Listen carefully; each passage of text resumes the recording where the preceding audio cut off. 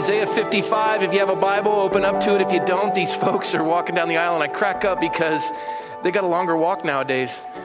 So just raise your hand, and they'll give you a Bible. We're going to be in Isaiah 55. We've already studied the 5 3-verse stanzas of Isaiah 53, the servant's song, which is a picture of the Messiah. And this morning, we took a look at 54, not last week, but the week before. And this week, we're going to take a look at Isaiah 55. Now, Isaiah 55, interestingly enough, before we stand for the reading of the word of the Lord, Isaiah 55 comes on the heels, obviously, of 53 and 54. So the Messiah is presented. We see Jesus very clearly in Isaiah 53. It is one of the most profound messianic passages in the Old Testament. It's just stunning in its entirety. And we've studied it in depth, as you recall. And now, after the Messiah has been presented to Israel through this prophet Isaiah, and the Israelites are being told they're going to go into exile, but they're talking about once this Messiah comes, the promise to Israel is going to be unbelievable and a great blessing. And the Lord is going to reveal in chapter 55 the most significant thing for us as Christians and what sets us apart from the rest of all the world's religions. It's a little thing called truth. And as we've been watching the Supreme Court hearings, no commentary, but we look and we see that there are folks that believe that power is the ultimate truth. And there are others who believe that truth is the ultimate power. Those that believe power is the ultimate truth, they'll bend the truth to retain or accomplish power. They'll do whatever is necessary to retain power. Others will stand by the truth. And the truth is of greatest importance to them. And we're in a culture today, and it was Winston Churchill who said, politics in Europe is different than in America because in Europe, they contend all politics is driven by power. In America, it's driven by truth. And he says, I fear that America is turning the way of Europe. And as we've witnessed this week, and I marvel whether you're here or here in relation to what we have seen with the Supreme Court, the Judiciary Committee, with the Senate Judiciary Committee. And I've heard this stated, well, that's her truth and that's his truth. Can they both be right and true? We've indoctrinated to think that truth is subjective. Well, that's her truth, and that's his truth. No, there's not your truth and your truth. There's truth. It's not subjective to how you feel. Stop relying on your feelings. God gave you a brain. It's not I feel, it's I think. I know. And the idea is to test it. And what you're going to see is God contending for you to understand the gift you've been given in His Word. And He's going to lay something out in Isaiah 55 that I pray will captivate you. It did me. And He wants to emphasize in Isaiah 55 why the Scriptures and the faith you have is different than any other faith in the world, and why it's so superior and so significant. And so with that, please stand for the reading of the word of the Lord. Though I'm going to read all of Isaiah 55, we'll only be teaching a few verses from it. Verse 1, everyone who thirsts, come to the waters, and you who have no money, come, buy and eat. Yes, come, buy wine and milk without money and without price. Why do you spend money for what is not bread, and your wages for what does not satisfy? Listen carefully to me, says the Lord, and eat what is good, and let your soul delight itself in abundance. Incline your ear and come to me. Hear, and your soul shall live. And I will make an everlasting covenant with you, the sure mercies of David. Indeed, I have given him as a witness to the people, a leader and a commander for the people. Surely you shall call a nation you do not know, and nations who do not know you shall run to you, because of the Lord your God and the Holy One of Israel, for he has glorified you. Seek the Lord while he may be found. Call upon him while he is near. Let the wicked forsake his ways, and the unrighteous man his thoughts. Let him return to the Lord, and he will have mercy on him, and to our God, for he will abundantly pardon. For my thoughts are not your thoughts, nor are your ways my ways, says the Lord. For as the heavens are higher than the earth, so are my ways higher than your ways, and my thoughts than your thoughts. For as the rain comes down and the snow from heaven, and do not return there, but water the earth and make it bring forth and bud, that it may give seed to the sower and bread to the eater, so shall my word be that goes forth from my mouth. It shall not return to me void, but it shall accomplish what I please, and it shall prosper in the thing for which I sent it. For you shall go out with joy and be led out with peace. The mountains and the hills shall break forth in singing before you, and all the trees of the field shall clap their hands. Instead of the thorn shall come up the cypress tree, and instead of the briar shall come up the myrtle tree. If you look out to your right, those are all myrtle trees, I'm just saying. And it shall be to the Lord for a name, for an everlasting sign that shall not be cut off. Lord, please bless us in the study of your word. And Holy Spirit, you say that you will lead us into all truth, and we trust you for that. Your word is true. It's inerrant. It's living. It's breathing. It's powerful. And so, God, we ask that you would minister to us today and cause us to come alive to your word. And we thank you, Lord. Bless your people now, we pray. In Jesus' name, amen. Well, have a seat, please.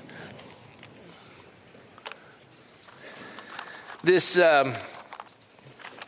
passage of Scripture to me is one that is very comforting. I love this idea, especially today, and some of you may or may not know, this is the last day of the Feast of Sukkot, which is a Jewish feast. It's the Feast of Tabernacles. It's one of the three feasts that are commanded. As a matter of fact, we have an Orthodox synagogue just to my left, your right, in the same complex, and they celebrate Sukkot. And in John chapter 7, on the last day of the great feast, on the last day like it is today. Today's the last day of this great feast. And in John chapter 7, it was the same thing. It was the last day of the great feast, of this feast, Sukkot. Yeah. And on the last day of the feast, today, last day of the feast, John 7, on that great day of the feast, Jesus stood and cried out saying, if anyone thirsts, fascinating to me, if anyone thirsts, let him come to me and drink. He who believes in me, as the scripture has said, out of his heart will flow rivers of living water. But this he spoke concerning the Spirit, whom those believing in him would receive. For the Holy Spirit was not yet given, because Jesus was not yet glorified.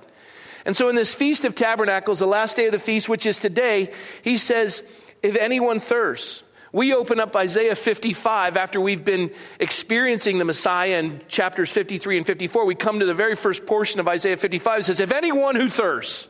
I don't know, I thought that was kind of cool. I didn't time it that way, but that's how it works. The last day of the feast in John 7, the last day of the feast here as we celebrate the last day of the feast. And Isaiah 55 begins with, everyone who thirsts, come to the waters. I didn't ask Craig Everett to share what he shared about this idea of chlorinated water that poisons and heavenly water that satisfies.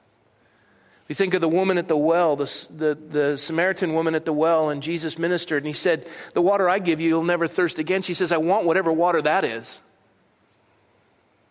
And so here we come to this understanding of water. Everyone who thirsts, come to the waters. The three greatest desires of a human being is air. You can go about 3 minutes without air, then water, three days without water, and then food, about 40 days without food. Water's a tough one. It's one of those things that the majority of our body is water, and the Lord says, everyone who thirsts comes to the water. Everyone in the room has experienced thirst. Every one of us. And the Lord understands the drive that thirst has. I remember reading a book, In Harm's Way, and it was about the sinking of the USS Indianapolis. It was the last large ship to have been sunk by a Japanese torpedo at the close of the war. They just delivered the atomic bomb and to Tinian, and now they were coming back, and a Japanese submarine sinks it. And command didn't know where the ship was, and they didn't send out rescue vessels, and the folks that went into the water, close to 1,000 men entered the water, and by the time the sharks and the thirst had destroyed, there was, I think, a remaining 300 sailors that they rescued. And they died of thirst. And as you recount some of the survivors, they said they go to bed at night with an ice cold glass of water by their bedside because they never want to experience the thirst that they had. And some of them are still living. Thirst is an amazing driving need of the human body. And God begins by saying, anyone who thirsts, come to the waters. He goes on to say, if you have no money, come buy and eat. And he goes through this whole picture of drawing people. But then he says this, listen carefully to me, God says. Not me, but God. Listen carefully to me and eat what is good. Let your soul delight itself in abundance. But then he says this, incline your ear and come to me. Ear. Faith comes by hearing, and hearing from the word of God. You're willing to go and grab food and water, but God says, I want you to incline your ear to me because I'm going to establish something in your life. It's faith. Faith comes by hearing, hearing from the word of God. Your soul shall live. He says, and I will make an everlasting covenant with you, the sure mercies of David. And I've given him as a witness to the people, a leader, a commander to the people. And then he lays this out. Look at verse 6. Seek the Lord while he may be found, and call upon him while he is near. Let the wicked forsake his way, and the unrighteous man his thoughts, and let him return to the Lord. You know what that's called? That's called revival. Evan Roberts was used in the Welsh revival in Wales in 1904 to about 1906. He was a 26-year-old man, and he stuck to this passage of Scripture and just declared it. He wasn't a great preacher nor a biblical scholar, but he simply said, seek the Lord while he may be found, call upon his name while he is near, let the wicked forsake his way and the unrighteous man his thoughts, and let him return to the Lord. And he just made that call to every pub and bar and mining town, and over 150,000 people converted to Christ in a very short period of time, within less than the course of a year. And that revival came over here to California to the Azusa Street revival, and people came to Christ in droves. And it was just simply declaring, God wants you to return to him. He's the creator, you're the creature, our relationship is severed, and he wants you to come back. He wants you to forsake your unrighteousness. He knows that there's good, you know that there's bad, you know there's right, you know there's wrong. He wants you to come back to him. And he's merciful, and he says, I will have mercy on him. And I will abundantly pardon you. I will forgive you. Just come on back. I mean, that's a great offer. You've violated the God of the universe. You've forsaken him. He's keeping your heart beating and your lungs moving. He's saying, I'm going to give you access back. I want to forgive you. I want to have mercy on you. I want to pardon you. What do you say? Well, I'm not sure. And who is this God? This God is powerful. There's nothing he can't do. He says, my thoughts are not your thoughts. My ways are not your ways. As the heavens are higher than the earth, so are my ways higher than yours. My thoughts are not your thoughts. He's big. He's ginormous. He holds the heavens in the span of his hand. That's massive. It's 93 million miles to the sun. And that's just one star in the mass of the Milky Way. And then the Milky Way is just one of many galaxies, and God holds all of those in the span of his hand from his middle finger to his thumb. He's big. Oh, can God create a rock so big he can't lift it? Well, he's created an earth and hung it on nothing. So put that in your pipe and smoke it. There's nothing God can't do. There's nothing he can't lift. Many people refer to him as a higher power. Well, you're getting there. He is. Isaiah 55 declares it, but he's got a name and he wants to be your friend, and it's Jesus. Amen. I hear that. In Isaiah 55, when you say he's a higher power, God is declaring, that's exactly who I am. I am way bigger than anything you could even fathom. I'm higher than you, not just in power, but in my ways and in my thoughts. I know the beginning from the end and all points in between. I'm not bound by the space-time continuum. I am in eternity. Isaiah 55, 8 and 9, for my thoughts, as I read, are not your thoughts, neither are your ways my ways. But here's something that's significant, and this is what blows me away. God's words have power. My thoughts. Before the word was even on your lips, I had already accomplished it. You read Genesis, and I'm not a Hebrew scholar, but to the best of my ability, I can pronounce the original Hebrew wording in Genesis when he said, Yahior wah Yahior, light be. Light was. I have been trying to do that with an In-N-Out burger for a long time. Like,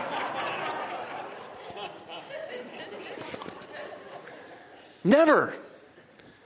And in the expanse of a void where there was nothing, he says, light be. And light was. Light's a substance. Darkness is the absence of light. It's nothing in and of itself. It's just the absence of something. And in this, when he says, light be, light was, that's the power of his word. We don't possess that. He says, my thoughts are even more profound than yours. My word goes out from my mouth. It does not return to me void or empty. It accomplishes what I desire it to do. And God proves this point. He proves this point to any of you who are doubting it.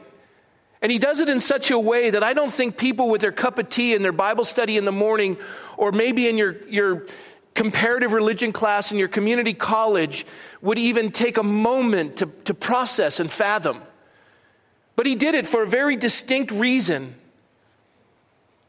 He wants to prove a point. He does something fairly clever here in Isaiah 55. I'm amazed by it. He slips a little science lesson in the midst of this passage of Scripture. Back in the days when this was written, many people worship water, sky, fire, earth, fertility. They worship the elements. But God says, I'm going to help you understand this world a little bit better. And he gives them a science lesson in Isaiah 55:10. Take a look. It's fascinating. For as the rain comes down and the snow from heaven, and do not return there, but water the earth and make it bring forth and bud, that it may give seed to the sower and bread to the eater, so shall my word be that goes forth from my mouth. He lays this out. He does something in Isaiah 55:10 that Isaac Newton needed to wait until the 1600s to do. He clearly described the law of conservation that Isaac Newton described in the 1600s and became very famous for. Isaac Newton was a believer. It basically says this idea, such as the water cycle that we see in Isaiah 55:10, it's conserved over time. It can be neither created nor destroyed, but can change form, such as water, vapor, ice, right? In the late 1700s, Antoine, I've been practicing this, Lavoisier. Did I do all right? Antoine Lavoisier. J'entends c'est la He discussed the principles of evaporation. And it was his landmark book, The Elements of Chemistry. And he came up with this idea of evaporation. And you're going to see it momentarily. And then that was 1700s. In the 1930s, this scientist named Roy Clapham came up with the term ecosystem, which all of our kids learn about. And he showed how the Earth's recycling of water was important to the life of plants. And all three of these scientific principles are laid out in a single declaration in Isaiah 55:10. The rain comes down to water the ground, but it doesn't disappear. It's not destroyed. It is conserved, yes? The water evaporates, goes back up into the atmosphere, and comes down as rain again. The rain serves a purpose. It causes plants to grow. It's a vital part of our ecosystem. Seed to the sower, right? It's all listed here. No other ancient writing would have ever told of something this significant. But God did. He laid it out.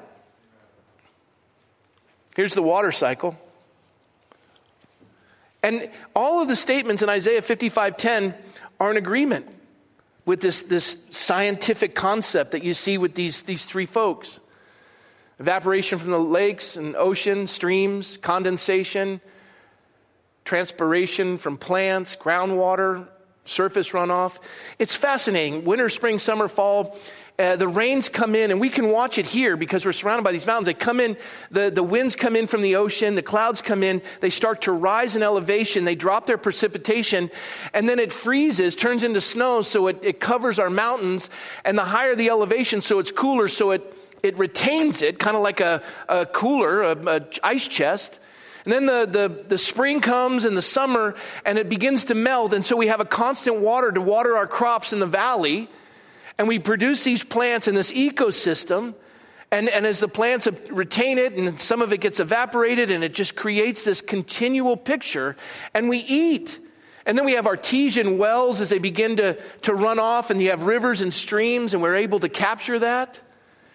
This is Isaiah 55:10. We look at it and we go, well, that's that. Everyone knows that. They didn't know this back then. I mean, this is all the concepts that are listed here. It's fascinating, this whole idea. God would place this little scientific gem, this idea of evaporation and an ecosystem, right here in the middle of the passage.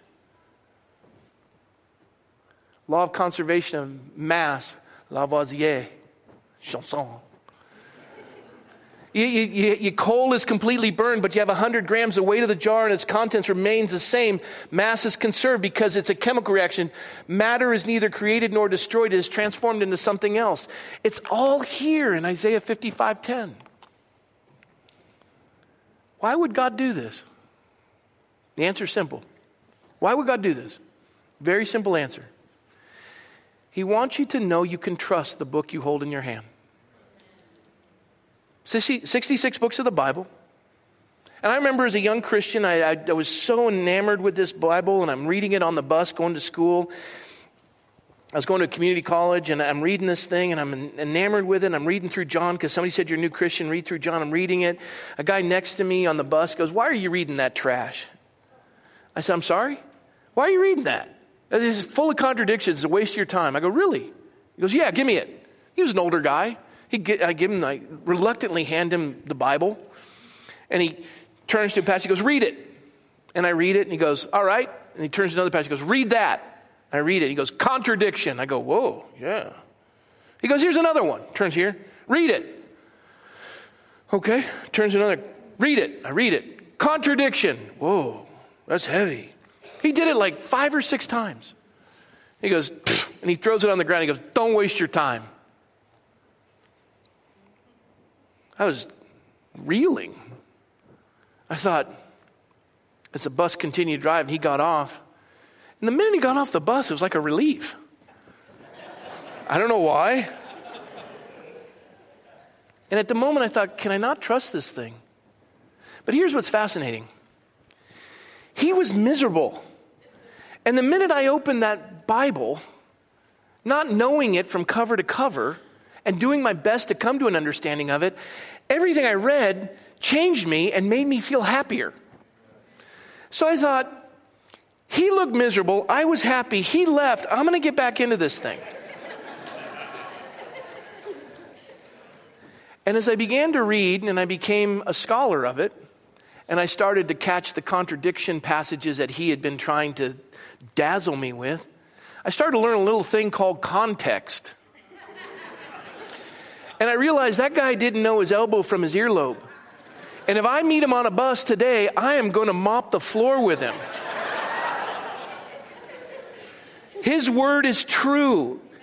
Timothy says, or Paul says to Timothy, all scripture is God-breathed and is useful for teaching, rebuking, correcting, and training in righteousness, so that the man of God may be thoroughly equipped for every good work. God gave us this gem in Isaiah 55:10 so that we would believe his word. The Bible's not a scientific book, but it has scientific truths in it. You go, well, you can't prove the Bible scientifically. No, you can't. You don't use a scientific method for historical references. You use cross-referencing. I was a history major. You look for original manuscripts. You look for cross-referencing. You look for those things. There isn't a work of antiquity that has more cross-references and original sources, not to the time where they were living, but cross-referencing and looking for sources, than the Bible. There isn't an ancient work of antiquity that has more. And as a matter of fact, Isaiah 55 that we're reading right now, you go, that was written thousands of years ago. We don't know if it's accurate. So in the 40s, they come across the caves in Qumran. The shepherd boy throws a rock in to get a goat out of the cave. Here's a clash of some pottery, walks in and finds these 10,000-year-old scrolls, unrolls them. And Isaiah 55 is verbatim what you're reading right now. So put that in your pipe and smoke it. Not the scrolls, but your attitude. It's legit. And you read these things and you see these scientific principles. And I'm not asking you to, listen, if you're taking your community college comparative religion class and they're indoctrinating you to say that this is a waste of time and it's a lie, would you do me a favor? Because one of the verses that stuck with me after that guy on the bus was where it says in Timothy, study to show yourself approved unto God, a workman who need not be ashamed, rightly dividing the word of truth. Study. If they're telling you it is worthless, would you do me a favor and test their statement to see if it's true? Otherwise, you're not being educated, you're being indoctrinated. Read. Study. And I can tell you, it's a pretty amazing book. I'd be happy to meet with your professor, but I'm not going to do your work for you. I got prepared. I studied to show myself approved. I'm doing the best I can. You see, the interesting thing about the Bible is everything you need in life is in the Bible. You go, oh, it's simplistic. Yeah, it is. Let's move on. Everything you could need to know or be blessed is found in the Bible. Everything you want to know about God, found in the Bible. Right there in the 66 books of the Bible. And all you need to do is read the Bible.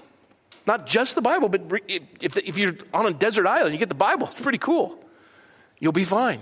Oh, I don't buy it. Okay, thank you. I set you up. Here we go. Well, before I take you to that, I'm going to show you this.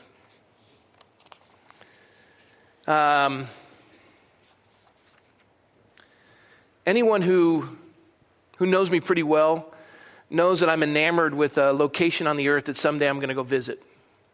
And it's really hard to get to. And trust me, it doesn't require a lot of physical effort. It's not like Everest or anything like that. I have no desire, as you can see. Ever since I've been a child, I've dreamed of going to this place. As a matter of fact, I subscribe to the newspaper of this location. I purchase products from this location. This morning in my coffee, I used some honey from this location.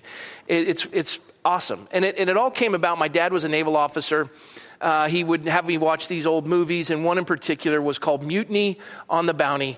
It was about Her Majesty's ship, HMS Bounty, Captain William Bligh. And it's a true story. And the story with Captain William Bligh is he was secured by the British Navy to go find a source of vitamin C because scurvy was destroying the sailors in the British Navy.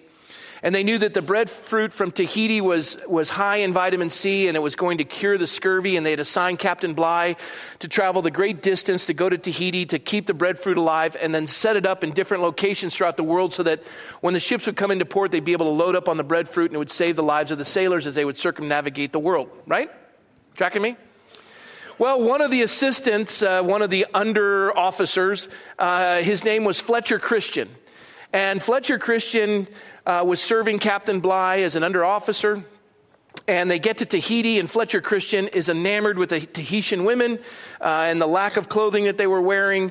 And they had been at sea a long time, and he liked to drink, and they found alcohol there, and they started to enjoy themselves. They had liberty. And Fletcher decided, I like Tahiti, and I don't want to leave. And they get back on the ship to continue their journey and their voyage and their responsibilities. And Fletcher Christian convinces a portion of the crew to mutiny against Bligh. And so what they do, this fella's one of the guys that mutinied with Fletcher Christian. He was just a sailor on board the HMS Bounty. His name's John Adams. It was actually James Alexander, but he changed his name to John Adams. And he joined Fletcher Christian to do a mutiny. This is Captain Bligh, and people see him in the movies, and they always depict him as this evil guy. He was an amazing captain, a phenomenal captain. Fletcher Christian, because his brother was a writer, has been glorified in Hollywood. Fletcher Christian was a joke.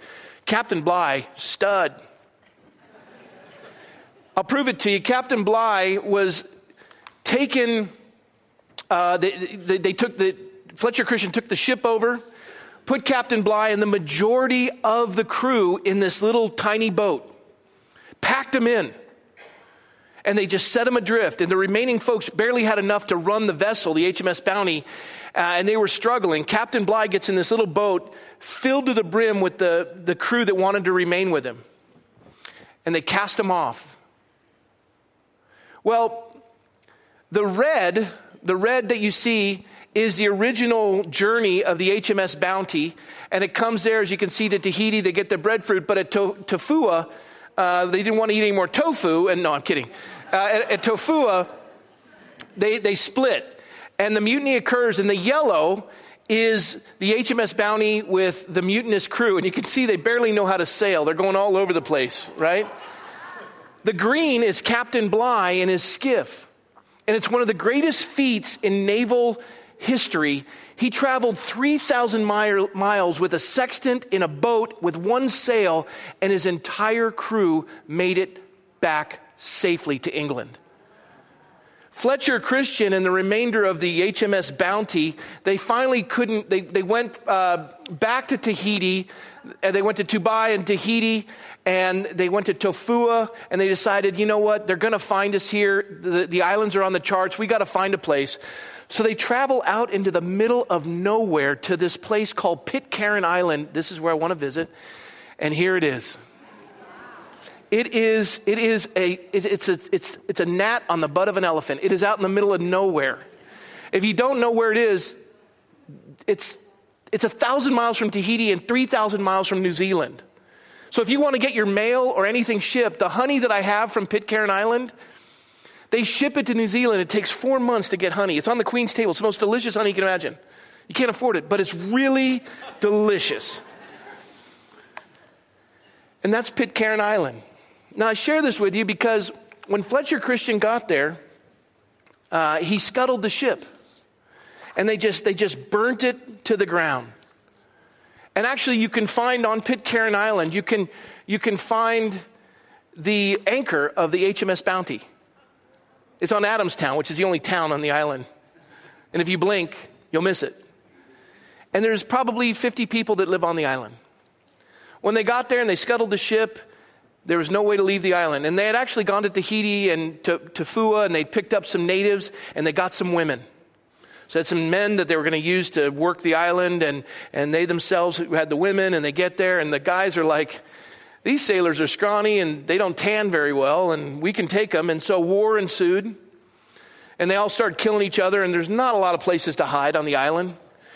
And they ran out of alcohol, and they were drinking and partying, and and finally everyone's dying and everyone's drinking and everyone's sick of just being there. And there's 2 sailors that are living after the original crew. One is dying of tuberculosis, and the other, so they go and they try to find sanctuary. And they're digging through a dead sailor's locker, and they come across a Bible. And John Adams, or James Alexander, John Adams opens it up and says, and he had a terrible education. He barely knew how to read. And he starts reading this thing. And it starts changing his life, kind of like when I was on the bus reading it. Something special about this book.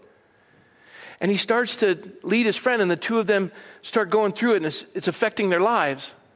And they go to the women and to the children that they had birthed and fathered and all over the island, and the remaining men that they were there, and they just started to share with them what they'd learned. They put together Sunday schools, and they established laws based in Leviticus and all the Levitical laws, and they just start, hey, if we apply this, we're going to survive here. And they turn the whole island into this amazing industry of beekeeping, and they don't have a police force. They don't need, nobody drinks anymore. They've abandoned alcohol. And in 1820, the USS Topaz shows up, and it's a whaling vessel. And they're amazed at this Shangri-La, this beautiful town, no police, they get along swimmingly. And he goes, it wasn't always like this. And he holds it up and he says, this book changed it all. This book. I can't wait. And they were so literal because of their education. They didn't know what the Lord's Day was. They didn't know that it was on a Sunday. They didn't know how the Jewish calendar operated. They didn't have a lot of stuff. So when they read that they worshiped on the Sabbath, all of them just started worshiping on the Sabbath. And then the scripture says it's sundown here. Okay, so when they showed up, they were Sabbatarians. And they turn, they go, well, I guess we're Adventists. And so the whole island is Seventh-day Adventists. One other thing, and then I'll move through this for you, but there was a newsman in 1945 that was attached to the American forces in Okinawa. And anyone that's been in the military, either in the Marines or the Navy, you know where Okinawa is. You've probably served there. Even Air Force has served in Okinawa. It used to be part of Japan. And in 1945, after we defeated the Japanese, they had to go and evaluate and assess the island. So this newsman, Clarence Hall, travels in a Jeep with a cameraman, and they visit some of these various communities on the island of Okinawa. And they just see these cesspool of villages that had just been decimated by the Japanese, and they were all poor. And they had seen village after village after village, and it was just despairing and miserable. And they get to one village that stands out like a diamond in a dung heap. And they're stunned. And so Clarence Hall and the cameraman get out, and the Jeep driver. And they were told by the villagers that an American missionary had come some 30 years ago to Okinawa. And the missionary came to that village, and he led two elderly townspeople to Christ. And when he left, he gave them a Japanese Bible. And then war broke out. They had to get out, and these two Japanese men held on to it and began to read it. These new believers studied the scriptures, started leading their fellow villagers to Christ. And the driver was amazed at the difference between this village and the others around it. He remarked, so this is what comes out of only one Bible and a couple of old guys who wanted to live like Jesus. I share this with you because you have the story of the mutiny on the Bounty, and you see the significance of the Word of God. And this is what I want to tell you. The Bible is not a dead letter book. You have a lot of religious books. You have the Quran. You've got the Apocryphas. You've got all kinds of religious books. The Bible is not a dead letter book. It's living. It's breathing. It's alive. It's powerful. It's transforming. And this is important to remember. The Bible doesn't need a church or a preacher to give it power. You can take the Bible and put it in the mouth of a dog and walk it up the aisle, and it could do a better job than me if all you do is read it. The way that you defend a lion, real simple. Just let it out of the cage. I don't need to defend it. It'll do it on its own. Just read it. A person whose Bible is falling apart is a sign that their life usually isn't. God said, my word goes out from my mouth. It will not return to me void or empty. It will accomplish what I desire and achieve the purpose for which I sent it. But there's a problem here.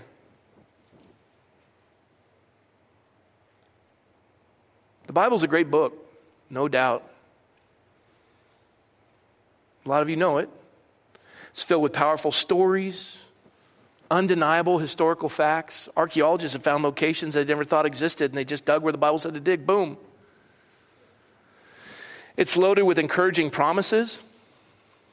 I know the plans I have for you, says the Lord, to give you hope in the future. Trust in the Lord. Lean not on your own understanding. In all your ways, promise after promise. Has commands.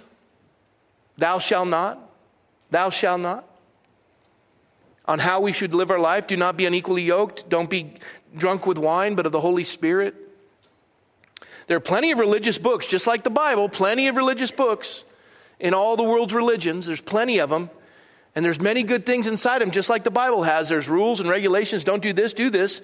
Don't drink, smoke, chew, hang around with those who do. There's all kinds of rules. Every religion has them. Christianity is different than all these other world religions because of one significant truth. One. And it's found in Isaiah 55. God knew that a book filled with historical accuracy and scientific truth and helpful rules would never be enough to change our lives. Because if it were, any religious book will do. Even a book filled with the power to reach into our lives and convict us of sin. and tell us all we need to know about him would still never be quite enough.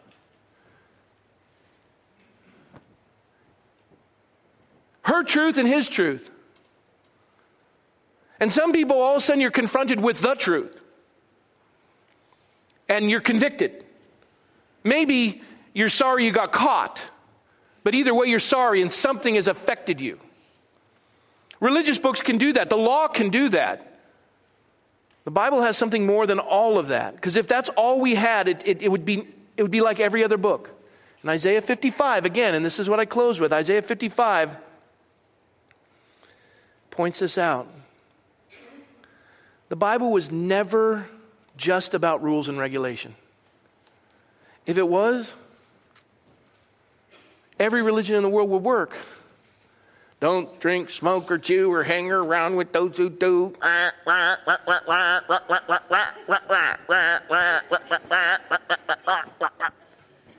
I'm special.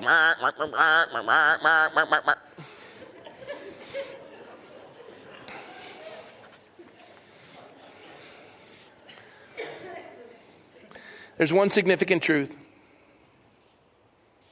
And that's why the Bible has never been just about rules and regulation. All the way through the Old Testament, we've watched it, 53, 54, boom, boom, boom. Constant drumbeat of statements. Prophecies declaring someday somebody, boom, boom, boom, would come and heal the brokenness of our lives. Someday. Intriguing way, Isaiah 55, right there in verse 10. He says, my word that goes out from my mouth will not return to me void, but will accomplish what I desire and achieve the purpose for which I sent it. My word. He didn't say my book, my religious manuscript. He didn't say my will and my way and my law. No, he said, my word. My word.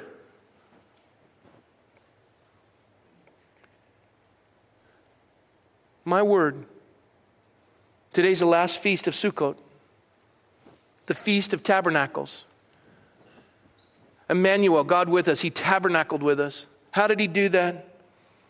God says, my word. My word. This is what separates Christianity from every religion in the world. We have a Messiah who said this. In the beginning was the Word. The Word was with God, and the Word was God. And the Word became flesh and dwelt among us. And we beheld his glory, the glory of the only begotten of the Father, full of grace and truth. The word that God sent was his Son. We have Jesus. The word was Jesus. Jesus didn't return to the Father empty. Remember? My word that goes out from my mouth will not return to me void or empty. Jesus did not return to the Father empty, but he accomplished everything the Father sent him to do. He stepped out of heaven. He lived among us and taught and healed and prayed. He prayed with us. He died on the cross for our sins. He rose from the grave and conquered death so that we would know the grave could no longer hold us. And without that truth, Christianity has nothing to offer. We're just another religion. Without Jesus, our Bible is just another empty book. But with Jesus, the Word is alive. And I will prove it to you.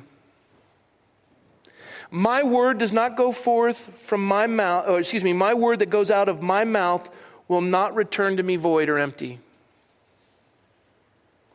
For God so loved the world that he gave his only begotten Son, the Word, that whosoever believeth in him, the Word should not perish, but have everlasting life. Matthew 1:21, the angel told Mary, you are to give him the name Jesus, meaning Savior, because he will save their people from their sins. You see, a Savior, the Word, makes all the difference because He cleanses us of all unrighteousness. Every religion in the world is rules and regulations trying to earn favor with God.